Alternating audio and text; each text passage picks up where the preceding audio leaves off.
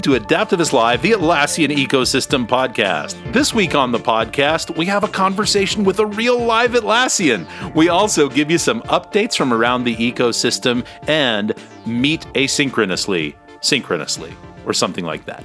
I'm your host, Ryan Spilkin, and I'm joined today by Matthew Stubblefield and Brenda Burrell. Matthew, Brenda, always a pleasure to see you. Hi. Hey there, Ryan. So, you guys doing all right? Keeping it real in lockdown? Oh, it is so real. And yet there seems to be so much more virtual than before. Time no longer has meaning, if it ever did. The days blend into each other. It is very surreal. We're not even doing shots on this podcast, but we're definitely feeling it. Well, let's jump in with some cloud news, get this podcast knocked out here. Starting with Bitbucket, rolling out kind of a little bit last week, a little bit this week. I'm sure it'll be one of those rollouts that hits people at different times. Bitbucket Cloud Workspaces. So it seems like everybody's switching to the word workspaces for different things these days. Slack's had workspaces. You work with Levio, they have workspaces. And now Bitbucket Cloud has them, which replace team and user accounts to provide a single default user experience. There's a blog post that explains what workspaces are that even for those of us who know Bitbucket quite intimately, we had trouble fathoming. But the general concept is this ties all your stuff together. You look in one place and there's all your stuff. It reminds me a bit of the Atlassian home concept, where for my account, I can see all my stuff in one space. But in the Bitbucket context, it's less about your work and more about your team's work and bringing that collaboration, sort of front and center across all the different repos, different places you're going. At least that's what I think, because it hasn't hit my account yet. So I'm not entirely positive, but that's what we could fathom from the blog. On the platform level, this concept of a trusted user, I think we've talked about this a few times. It's kind of been kicking around the Atlassian space for a while. It's a sort of an intermediary permission level. So you're not making somebody a full admin, but you're expressing trust in them that they can invite other users or they could install apps. But I think introducing more levels like that's really helpful. Provides a little bit more granularity for the permissions to give the admin some flexibility. And then last, from Confluence Cloud, sharing pages directly with your team. So, in the past, you could click share and you could put in a user and you could type in multiple users, but kind of a pain, especially if you need to select 10 or 15 or 20 of them. Now you can do it to group. I assume it's group. They're using the word team instead of group, but I assume you're sharing to like a Confluence group that denotes a team and it will send a notification to them. So love seeing that type of thing. I would love to see more use of groups, especially exposed to the users, because it just makes things so much faster and easier. As a side note, Service Desk added this a year or so ago with organizations. You could add a group there, and that was kind of nice for sharing updates on things. So really cool to see this coming to Confluence Cloud for sharing pages with the team. And speaking of coming to Confluence Cloud, there has been a movement from Atlassian to get developers interested in the ecosystem. And a big way that they're trying to make that push happen now is by offering 95% of the revenue for new cloud apps for an entire year. Wow. So, this might be a little bit of inside baseball, but when you create an Atlassian app and you sell it on the marketplace, they typically take a 25% cut of the app. But it's better than Apple, you got to give them credit. That's still pretty good. That's a pretty good share. It is. It's nice, but so if your app cost $1, you would get 75 cents. Atlassian would keep a quarter. If your app costs $1, I want to know about it because I can afford that app. Now, what they're doing now, though, is changing that for an entire year to where if you introduce an app on the Atlassian Cloud Marketplace, you're going to get 95% of the profit. So 5 cents to Atlassian, 95 cents in your pocket, living large, buying sodas. We will, of course, include information on the program in the SoundCloud description. To bring our heads out of the clouds, let's take a look at server. Viewers at home, we last recorded a podcast on Tuesday, April 7th. On Thursday, April 9th, Atlassian announced the release beta for Confluence Server 7.4 Enterprise Edition. Oh, this is super exciting. So we should go install that beta and start testing. Yeah, on a server instance. Yeah. On a non-production. Naturally, yes. yeah, on a server instance. Yeah. Yeah, definitely. They posted some information about preparing for Confluence 7.4. This is the first 7.x enterprise release. Many customers are still on 6.13, which was the previous enterprise release. So obviously there's a number of updates. Oh yeah, 7.4 was released today. So surprise, beta was less than 2 weeks, but yeah, so that's exciting. It's always, the three of us talked for a little bit before we started recording about, did we just miss this? And then we realized it's all been announced since we last recorded. So if you are on 6.13, it's been about a year since you've had any updates. So there's improvements to search. There's changes to the way you edit attached files, a lot of platform improvements allowing more databases and support for other browsers and that sort of thing. So there is quite a bit going on in between those releases. There are going to be a couple of links in our SoundCloud description to information that was released when they announced the beta less than 2 weeks ago. And then in the release notes for the enterprise release 7.4. So we're a little surprised. Beta. All right, here we go. Here we go. To give Atlassian credit, they must have a high degree of confidence in 7.4. And really, 7.4 is effectively a roll-up of updates that have come to date. So it does make sense that this could be a bit quicker. Well, yeah, it does. Their engineers have all had a lot of extra time. Like last week was a really long year, and they've just had all sorts of extra testing time. It's true. There was like 400 hours in the last week alone. So it's true. And I worked like 300 of them. Yeah. Didn't we all?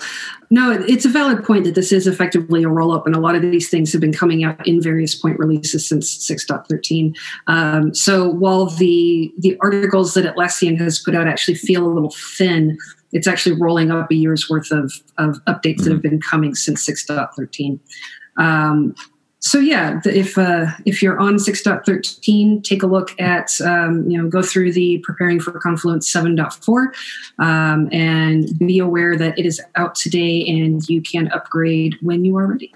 The last update that we have from Atlassian is for Portfolio for Jira.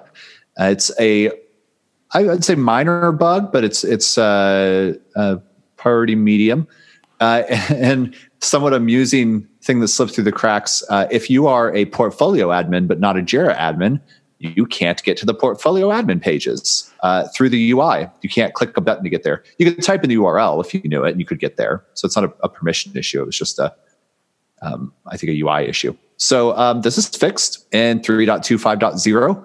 So if you are a portfolio admin and not a Jira admin, you should ask your Jira admin to do that upgrade for you real quick, and that'll help you out. And in terms of setting up that meeting with your Jira admin, we've got a blog from Trello about asynchronous meetings that, as we were talking before the podcast, all three of us had different and interesting takes on this. We thought it would be good to share with you all. So, of course, we'll share the blog in the show notes, so you can see that in your podcast app, or we'll have it on SoundCloud. Gets at that, maybe not age-old problem, but a problem we're all very familiar with, of spending hours and tens of hours and dozens of hours in meetings that, by the end of it, you sit there and you go, did we really need to meet in person? Look around the room. There's 15 of us here. How much money did we spend on this meeting? Was it really worthwhile? And so Trello's got some tips on how to use their tool for having an asynchronous meeting. Throw in your notes at an online tool to share that information and make decisions without meeting in person. This is something that I've done with Confluence using the meeting notes blueprint. You don't actually have to have a physical meeting to use that blueprint. I create a page, I tag people, they can add stuff. Sometimes we do it over Slack or other tools, but I kind of find this helpful. What did you two think about asynchronous meetings? Back in the day when I worked for you, Matthew, way back in the day, you rolled down a not policy, but you started one-to-one boards on Trello. So it's not in Jira. It's not like tracking. It's stuff that we want to talk about in our meeting. And I would put up some things like, I'm thinking about this, I'm thinking about this, I'm thinking about this. you might have a chance to review it. And that way, when we got on the meeting, I didn't have to bring you up to speed. You already knew what was going on. A bit more focused, yeah. And more focused saves time. Yeah. I think taking that another step with your like direct reports and just having a threaded communication on a Trello board around specific topics and Slack conversation as well can be more productive. I've seen some articles recently about the energy that's expended in Zoom, and I find our session doing the podcast refreshing, but when I'm done with 4 like work focused Zoom meetings, I'm about ready to pass out. So, and I know Brenda's suffering from that too. Yeah, my calendar's a disaster. And I was telling Matthew and Ryan a little bit ago, I received feedback this week that it's impossible to get a meeting with me because my calendar's always so full. And a lot of that is one-on-one meetings. I have 6 direct reports and a grand total of right now 20 people that roll up to me. And so between weekly check-ins with my direct reports and then biweekly or monthly check-ins with those who request it from the level below that, and then check-ins with my boss and his boss, and also with HR and with some of the other groups that I interface with on a regular basis. We counted up on my calendar, and this week alone, when I had started my day yesterday on Monday, I had 22 one-on-one meetings. Not all of those were half-hour meetings, but it's a madhouse. That's a lot of meetings, yeah. It's a lot of meetings. And so I very often have 7 hours of Zoom meetings a day. And I had been blocking off an hour for lunch because my son is home from school because of the pandemic, and I want to take time to fix him a lunch and spend a little time with him. And I've had to cut that down because people need to meet with me. And so I'm feeling a little frustrated with the state of my calendar, and I've been trying to find ways to reduce meetings. And I have been removing meetings if I have a recurring meeting and one or both of us misses 3 in a row, we don't need that meeting. Mm-hmm. That's sort of my rule of thumb. Yeah. And as soon as I cancel one of those meetings, someone else swoops in and scoops it up. And so I've been trying to reduce the number of meetings that I have. And I had tried going to every 2 weeks with my direct reports. So 3 one week, 3 the following week. And it just wasn't feeling like enough. And so we've gone back to weekly for all 6. So there are some things that I've been trying to do, like adding agendas, which is something that this Trello blog post talks about. I've actually been using a tool called Docket, which I really like, because then I have a place where I can keep track of, okay, I need to talk about so-and-so with this, I need to talk about this with that other person, that sort of thing. And I find that it will get adopted and then abandoned, and then adopted and then abandoned, and then adopted and then abandoned. So I keep trying to push this. But we have so many folks that just refuse to include agendas in the meetings. So I found this very interesting because there are a lot of things that really could be asynchronous that I'm doing on a weekly basis. But I also am remote, and I'm the only person in Washington State, and there's a pandemic, and people want a little bit of interaction. And so I would not advocate for all meetings being asynchronous by any means. But I will tell you right now, I'm a person who does better seeing things in writing. So for my project managers to give me an update in a bullet list in a meeting notes template, which I use all the time in Confluence, is actually better for me than spending an hour with each PM going over the project updates and trying to take notes. There's certainly meetings that could be asynchronous. There's certainly meetings that shouldn't be asynchronous. I, for one, plan to pore over this blog post and spend a little time maybe looking at some of the meetings that I do have on a recurring basis and going, can we make this asynchronous? Because, Yeah, it's a real challenge to balance that. And there's a lot of my stuff that I get done through Slack or through Jira, and we don't need to meet about it. But sort of the flip side of that, like you said, during this pandemic, but also just with a distributed workforce. One thing that I've started doing is once a month, I meet with other product managers at Adaptivist just to stay connected. And every single one of those 30-minute meetings once a month bears a lot of fruit. Like, it's really helpful to catch up. I had one today and found out about a project that's spinning up for the next 3 months that I had no idea about. but my staff have to be working on. Nobody had told me yet. So like that type of thing happens pretty regularly of just like we're, over 300 people now. This person lives in another country. They're 6 hours removed from the time zone. So it is helpful. That said, something I recommend for you all, I need to write an internal blog post about this, share with the rest of the devs. But a few weeks ago, I did a meeting sabbatical. I was supposed to be on vacation. Vacation was canceled because of the pandemic, but I just left my calendar blank. I worked, but I took no meetings. And it was delightful. I still had a few of like ad hoc things that popped up. I was still on Slack. I was still responding to email, but my calendar was clear. And I've decided to make this part of my regular routine. Once a quarter, I'm going to clear my calendar and take a meeting sabbatical. And I ended that week so refreshed. And I came back the following week a lot better. It wasn't really vacation, but meeting sabbatical. Strong recommendation. Let's start a challenge. Like that idea. Listeners, take a meeting sabbatical as Matthew has suggested and connect with us on social about how it treated you. I dare you. I double dog dare you. I triple dog, double dog dare you. How many dogs is that? That's a lot of dogs. That's so many dogs. That's how many I dare you. So let's stop talking about dogs and let's start talking about some bugs. Man, that was graceful. Nice. Recently, Atlassian has announced a bug bounty program on their marketplace. And to discuss it with us, we have Hari Belasandram from Atlassian. Hari, thank you so much for joining us today. Thank you so much for inviting me to the podcast. A pleasure to see you. Hari, could you tell our listeners what your role is with Atlassian? Yeah, sure thing. I lead the ecosystem security team here in Atlassian. It's a pretty new team. We are primarily focused on ensuring the security of all of our marketplace apps and what our customers use and get access to through our marketplace.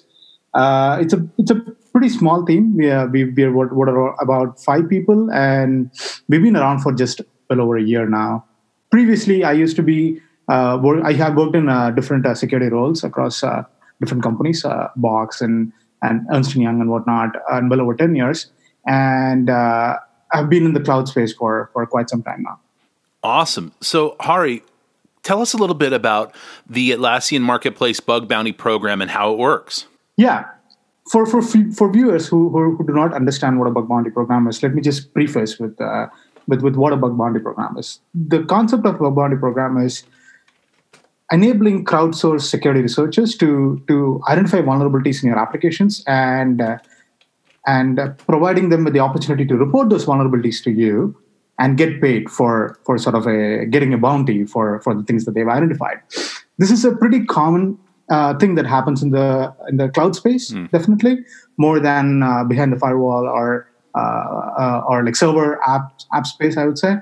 And the idea is by putting yourself in front of a bigger crowd, you're sort of making yourself public and engaging with the security community to get vulnerabilities so that you can harden your applications and infrastructure more over time. Atlassian has been doing this bug bounty program for well over 3 years now, and we have definitely gotten a lot of value from it. That's where the marketplace bug bounty program comes into picture. We have been doing it, and Atlassian has been getting a lot of value from it. How can we enable our marketplace partners to become part of the bug bounty program and get the same benefits that we got from bug bounty programs?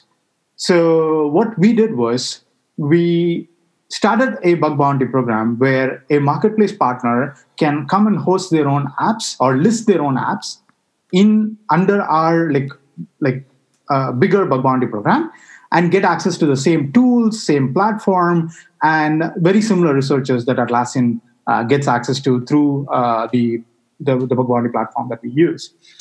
We use something called BugCrowd, which is a popular bug bounty hosting platform, I would say. And the sort of interesting bit here is that for a company to start their own bug bounty program, it comes with a lot of financial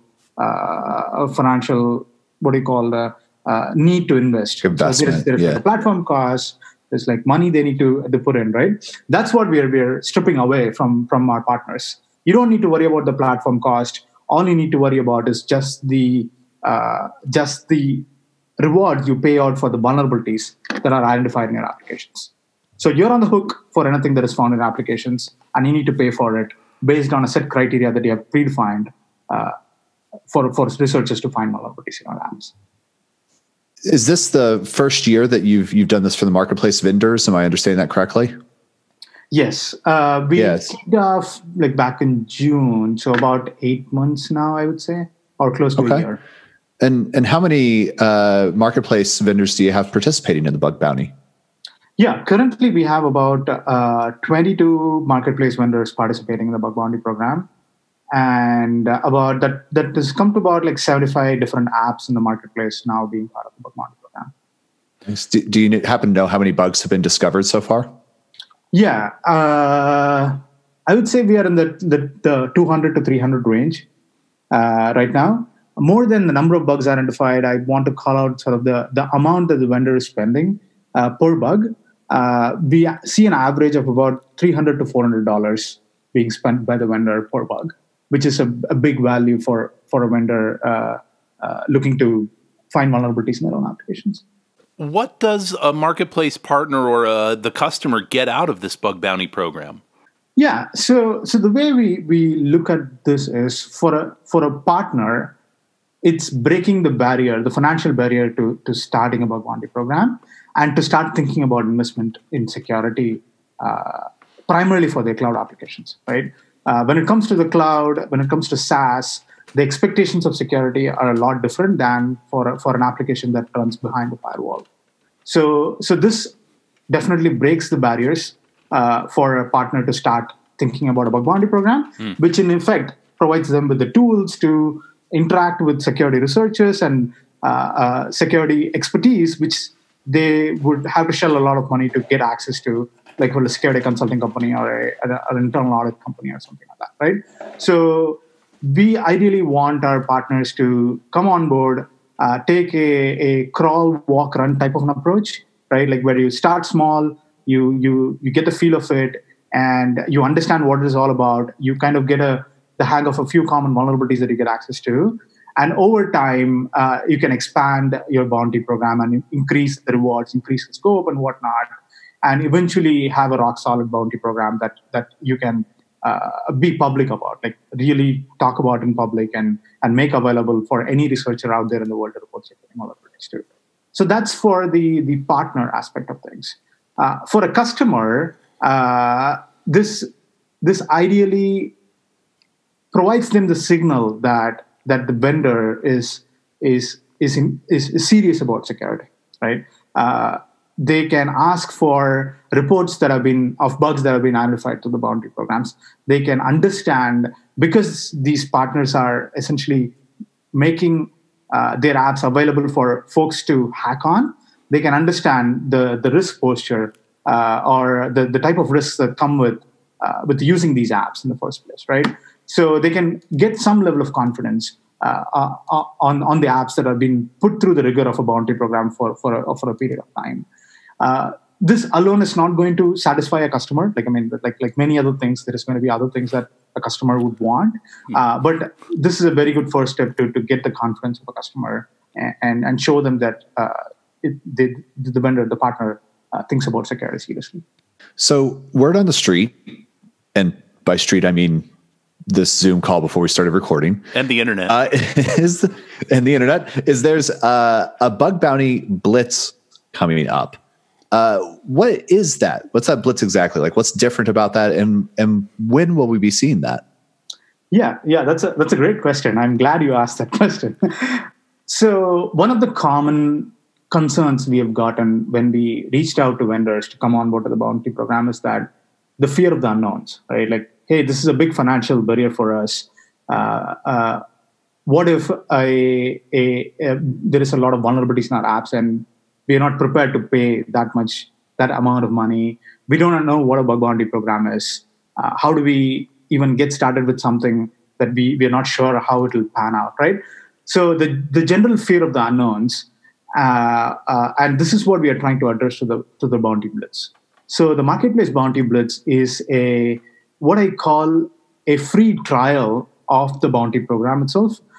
and a free security test of the applications that are participating in the Bounty Blitz. So the concept behind is Atlassian will pay both for the platform fee and for the bugs identified in the applications for a period of like 4 to 6 weeks. We are still figuring out what is a good timeline for this, I would say, for a period of 4 to 6 weeks. And essentially for the marketplace partner, they don't need to spend a dime to be part of the Bounty Blitz for that period of 4 to 6 weeks. But like anything that comes free, there's a catch. The partner has to sign up to come on board to the Bounty program for a period of 12 months after the Blitz completes.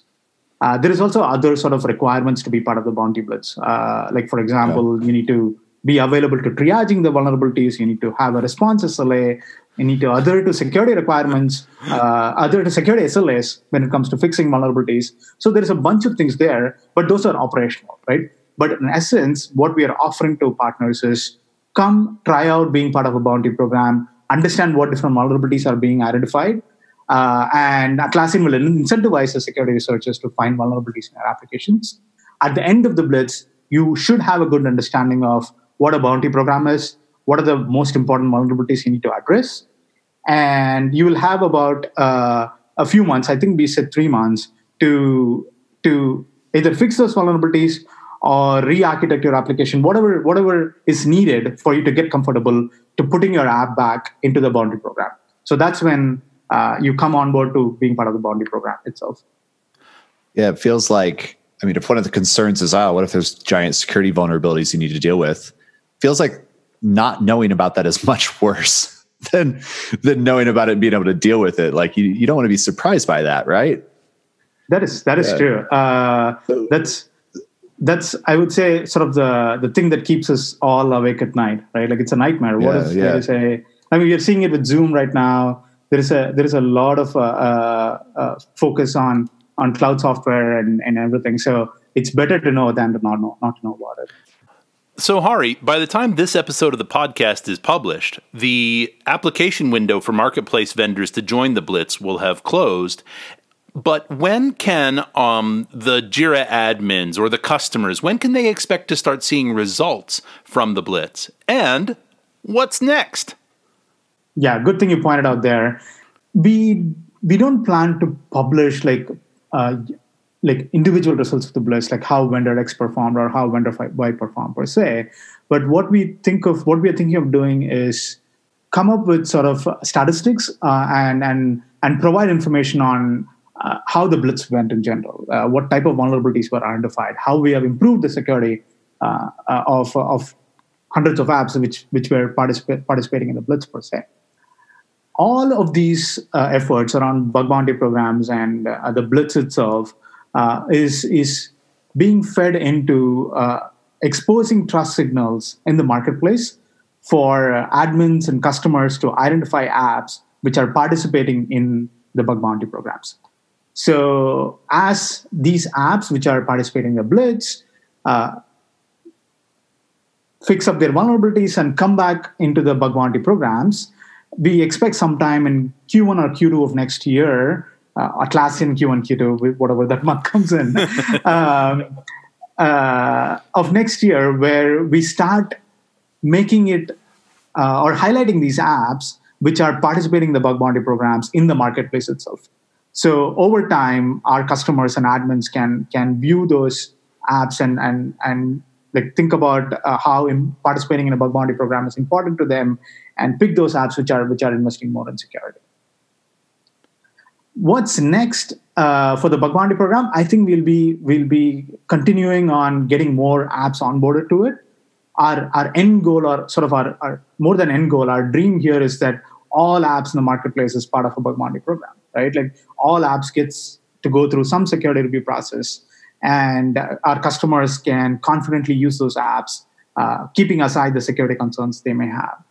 That's sort of the vision we are going towards, but it's going to take us quite some time to get there. Very good. Well, we look forward to seeing the results of the program. A more secure marketplace is a better experience for everybody. Hari Ballasandram, thank you so much for joining us today on the Adaptives Live podcast. Thanks, Ryan. And last but certainly not least, I just want to call a little attention to a blog post by our own Ryan Spilkin. Hey. And hey, we know that guy. And John Turley. John Turley is a personal hero of mine. He is who I want to be when I grow up. He does work that is absolutely fascinating for Adaptivist. He is very, very involved in cultural transformation, complexity, that sort of thing. And so this blog post is about, it's really aimed at managers and how you can support an improved collaboration in your teams.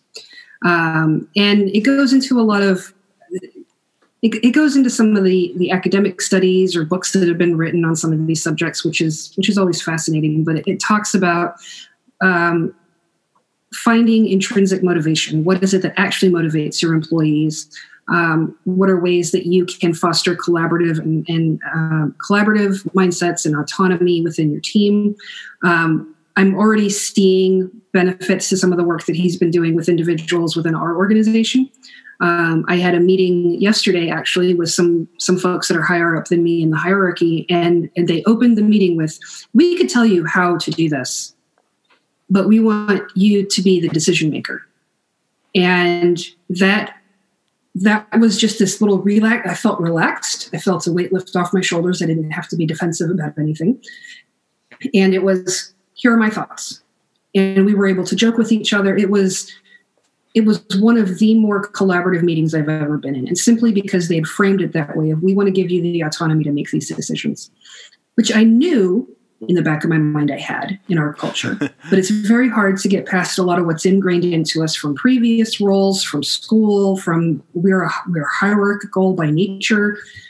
And so getting past that can be a challenge. And so the work that John does is absolutely fascinating. And this article goes into, ways that you can really try to help motivate people, help build a culture that fosters more autonomy and collaboration. It's a short read, but very, very good, particularly if you manage teams.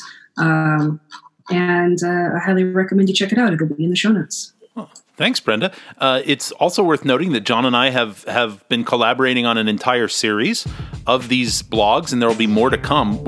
This is the third of 9. So keep an eye out for those on the Adaptivist blog. And you might have heard my conversation with John on the last edition of Team Titans. And that's it for this edition of Adaptivist Live. Thank you so much for listening. We really appreciate your time. Like it, share it. If you want to, we'd sure appreciate it. Make sure you connect with us on social too, @Adaptivist. So, for Matthew and Brenda, I'm Ryan Spilkin, and we'll see you next time on Adaptivist Live.